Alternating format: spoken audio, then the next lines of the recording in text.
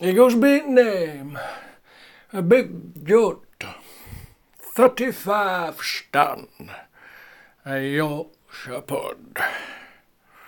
We were in Elas, supping, chowing on cut. When he says, "Hey up, young un, I tells thee summat, I can sup more ale than thou's got blood." I tell him, big Judd, that talks wet thee, lad. Anyhow, it'll do thee nae good.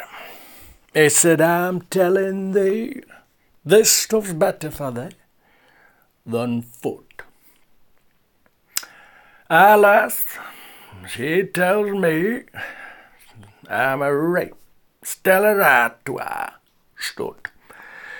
I told him at their size, full of Tetley's brew, that's been good.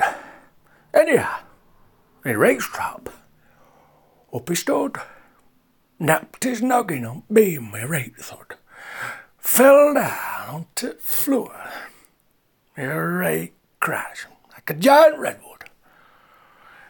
I said, "Hey, you, that looks nae good."